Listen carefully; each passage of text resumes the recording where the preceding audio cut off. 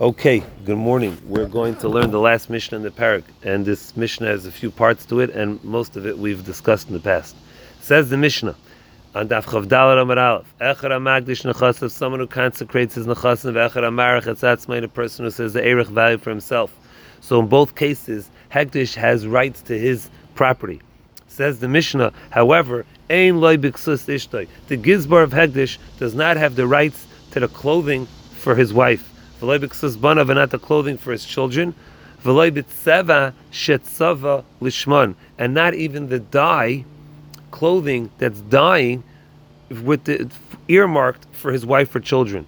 Meaning, even though they didn't wear it yet, but it's just earmarked for the kids, still Hekdesh doesn't have the right to it. V'loi b'sandalim chadashim, and not new shoes shelakchan lishman, that were bought again for his wife and children, although they didn't even wear it yet. First part of Mishnah. Second part of Mishnah we also discussed. Afal pi shamru.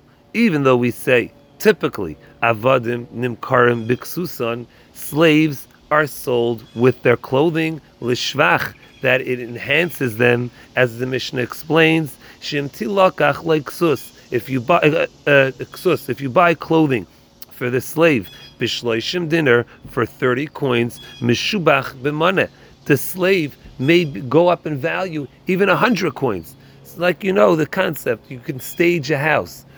You stage a house. You put a house on the market, and you spend another $10,000 in making the house have a curb appeal. The value of the house goes up a lot more. So typically, we'll say the same thing when you sell a slave. If you enhance him, you put some more money into him, it can be worth a lot more. V'chein simili para. A cow. If you wait to sell it leitlis on the day of the marketplace, mishubachasi, you can get more money for it as opposed to just selling it right here, right now. V'chein, and similarly, this was the halacha we learned. Margalius, a precious stone. Imailin aisel krach. If you bring it up to the big city, mishubachasi, it's worth more money in the market.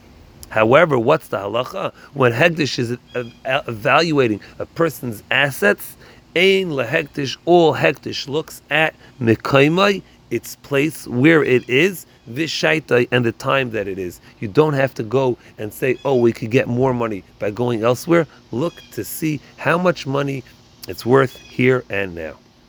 Tan Rabbanan, says the Gemara, the pasuk in the Torah says with regard to Erechin, V'nasan, and he will give es erkecha, the erech value, b'yomahu, on that day.